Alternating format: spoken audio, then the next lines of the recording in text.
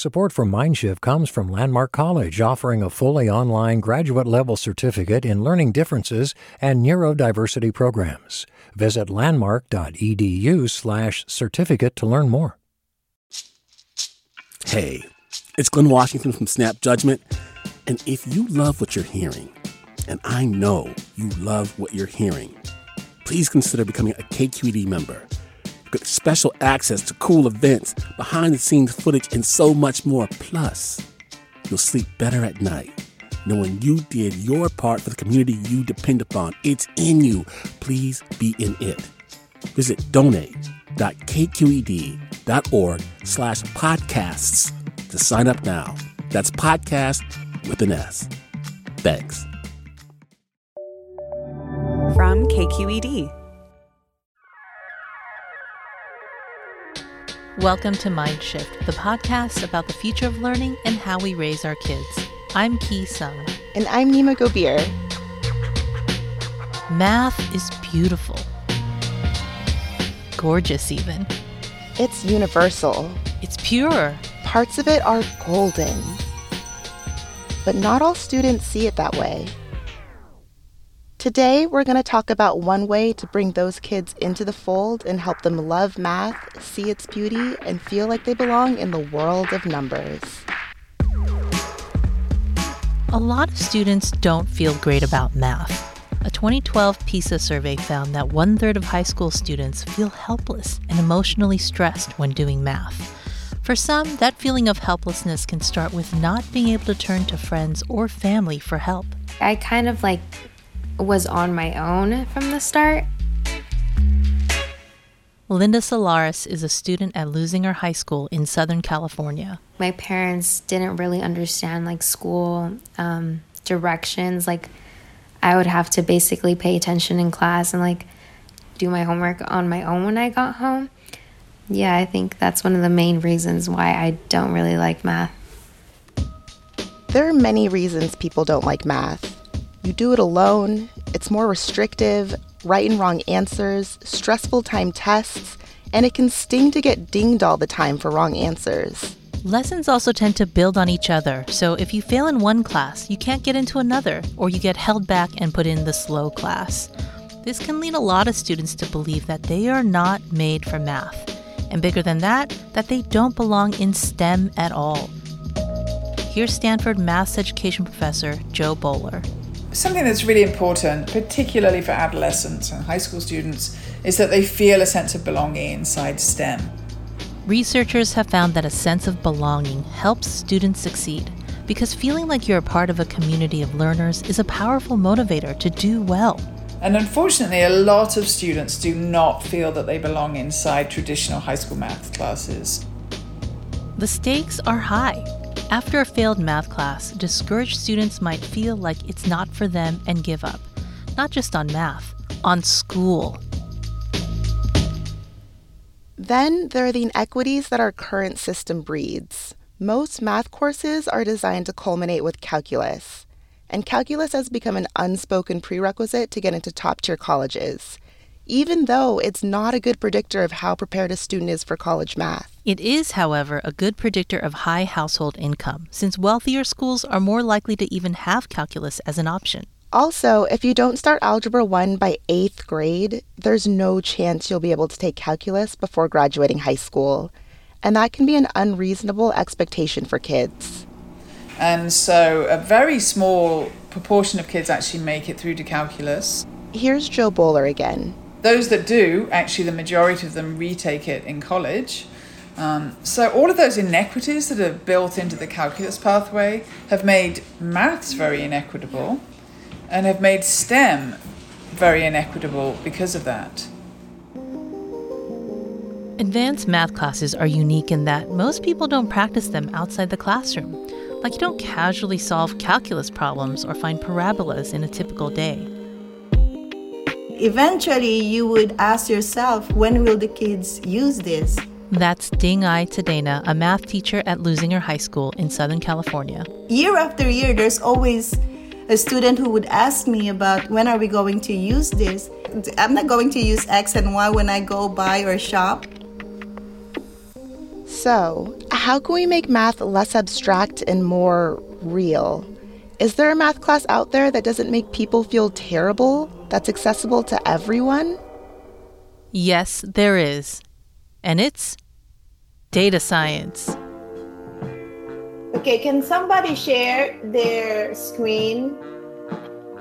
I call on Alexis. I can share mine. Okay, share yours, Peter. One of the most popular data sets at Lusinger High School has to do with snacks. Every time we snacked or ate a meal, we had to log it into a survey saying, okay, how many calories was it? How many servings was in the thing? This is student Peter Tran. Fat, calories, and other things. Not to worry, the unit is not about encouraging weight loss or anything. Peter and his classmates tracked other information like, was a snack salty or sweet? How much does it cost? The number of ingredients? Their reasons for eating. They would enter their data into the Intro to Data Science app, and then to analyze the results, they'd plug their data into computer programs like RStudio. This helps them test against different variables, like, when is the most common time of day to eat an unhealthy snack? Basically, the lab is almost like a lesson. It teaches us about the codes and how to use them in certain situations. Peter and his classmate Linda Solaris said testing their code taught them a lot about revising their work, like how to fix broken code. And the assignment was fun because they were seeing more than just their name in a word problem. They were learning about themselves. It honestly made me more aware of what I was taking in and putting in my body. You know, we're in quarantine, we're eating a lot more, like out of boredom and stuff. So it honestly really helped me. After I finished the survey, I was like, wow, like I was really like eating not so healthy, you know? I love this class. The students they're so interested, they're so into it. Data science is not just a typical math class. It's a lot of things. It combines math, statistics, and coding. But if you boil it down, most data science classes teach you how to analyze information, how to ask a question and answer that question. And there's no limit to the kinds of questions you can ask. Like understanding how COVID is tracked in their communities. Where do seals go when they're underwater? And burning pop culture questions like, are women characters more likely to survive slasher films than men? It's so much fun. That's James Molyneux, who is a part of the Introduction to Data Science team and is a professor at Oregon State. Another exercise he likes to teach puts student-collected data next to larger government data sets, like the American Time Use Survey from the Bureau of Labor Statistics. Students are sort of measuring how long do they spend grooming, how long do they spend eating, how long do they spend with family, how long do they spend on social media. These projects help the students demystify how data is collected by the government and in the news articles they might read. That's according to Jo Bowler, who has her own teacher training program on data science through her courses at UCubed. There's a lot of misinformation out there, and having students develop a critical perspective, that's one of the things we can teach in data science. Be skeptical of data that's put in front of you, ask questions of it, think about who put that data together, what purpose did they have for it. Data science can help improve students' media literacy as they learn about privacy, how their data is tracked, and how to protect themselves. And these programs can teach kids data science that will make a difference in their communities, like how to report on air quality, resource distribution, and mental health. We've got to take a quick break, but stay with us because we hear from the people behind the curriculum and how they hope it will increase the STEM pipeline and prepare students for the top paid jobs in the country.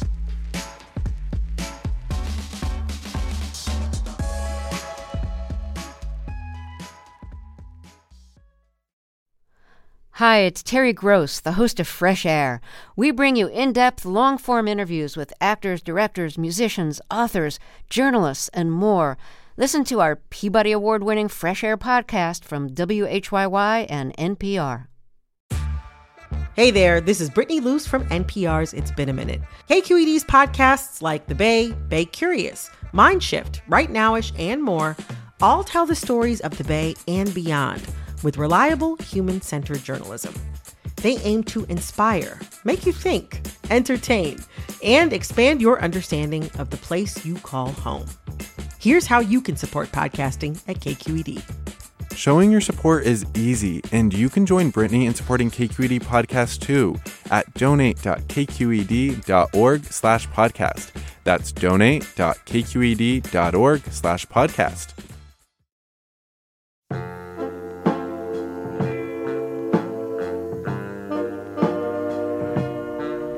It's kind of a unique opportunity because there wasn't a high school data science course before.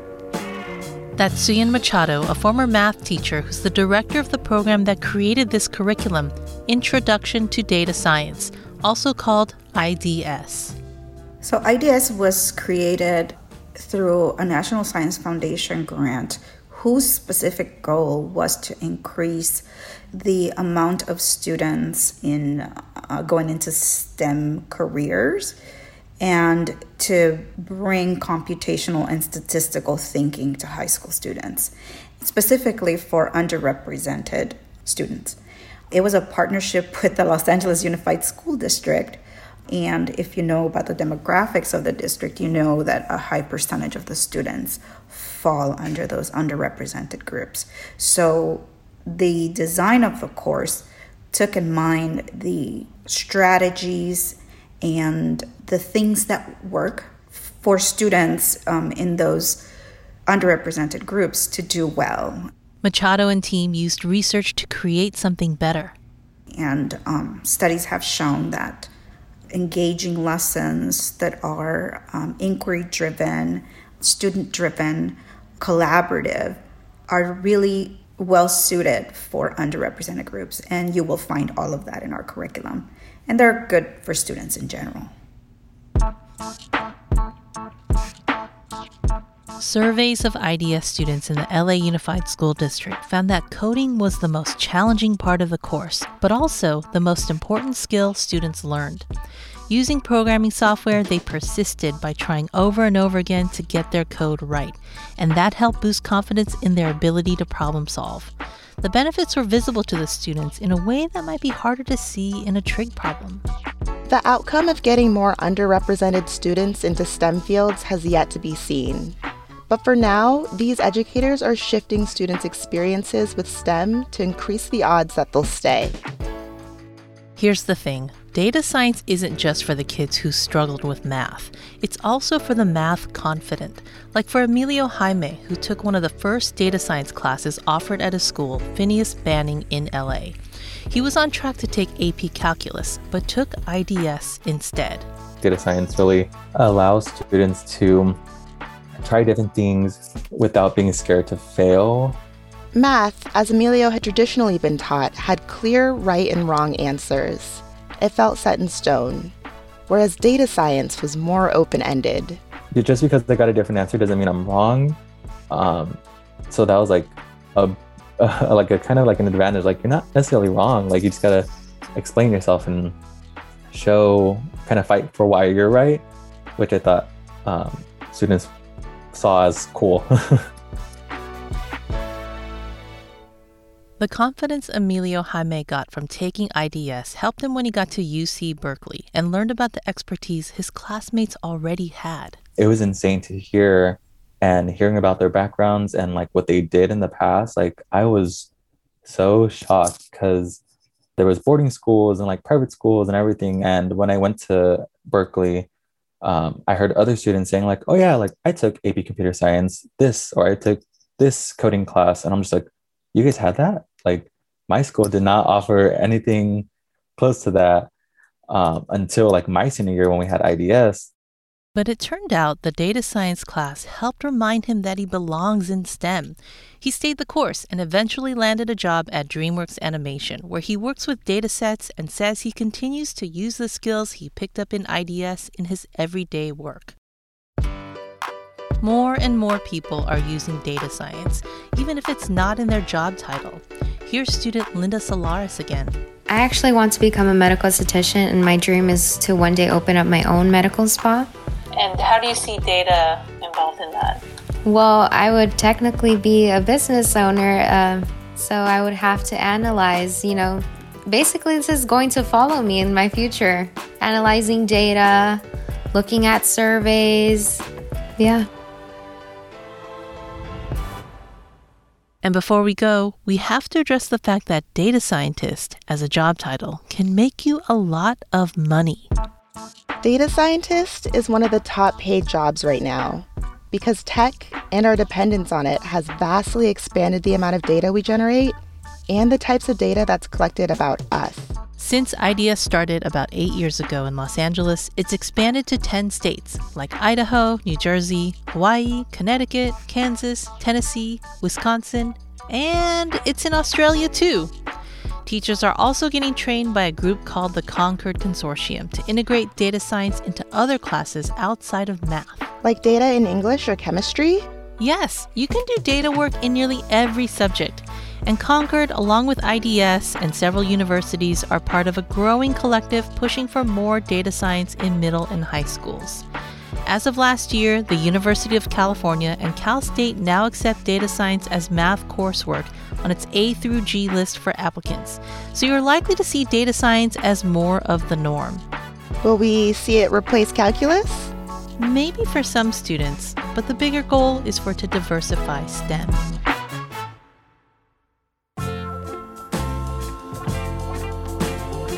Special thanks to Linda Solaris, Peter Tran, Emilio Jaime, Dingai Tadena, Suyan Machado, James Molyneux, and Joe Bowler. Mindshift is produced by me, Ki Sung. And me, Nima Gobier. Our editor is Jessica Plachek. Seth Samuel is our sound designer. Erica Aguilar is our head of podcasts, and Holly Kernan is KQED's chief content officer. If you love Mindshift and enjoyed this episode, please share it with a friend. It's the best way for people to find out about the show, and it helps us keep going. And if you want to share your thoughts on this episode, you can find us on Twitter at MindShiftKQED. Thank you for listening.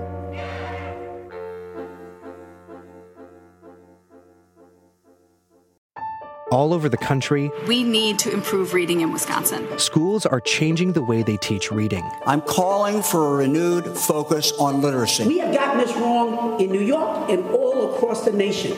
And it's happening because of a podcast. I think your podcast has changed my life. And I'm going to share this podcast with everyone I meet. Sold a Story investigates how teaching kids to read went wrong. New episodes of Sold a Story are available now. Hey, it's Avery Trufelman, host of Articles of Interest, and I've got to say, I've been a fan of KQED ever since I was a little kid, and I would come out to San Francisco to visit my grandma. It was just what we'd always turn on every time we got in the car, every time we were making dinner and turning on the radio. It was always KQED. And then over the years, I've become a massive fan of KQED podcasts because this is local reporting at its best. These are answers to questions you've always wanted to know, interviews with exciting, unusual voices, necessary journalism, all told with love and care and artistry. And did you know that a majority of KQED's funding actually comes from members? It's just people like you and me supporting the programs they love, while also getting access to cool events, behind-the-scenes footage, and so much more. If you want to sign up and be a part of this amazing community, visit donate.kqed.org/podcasts to become a member today. That's podcasts with an S. Thank you for listening, and thank you for your support.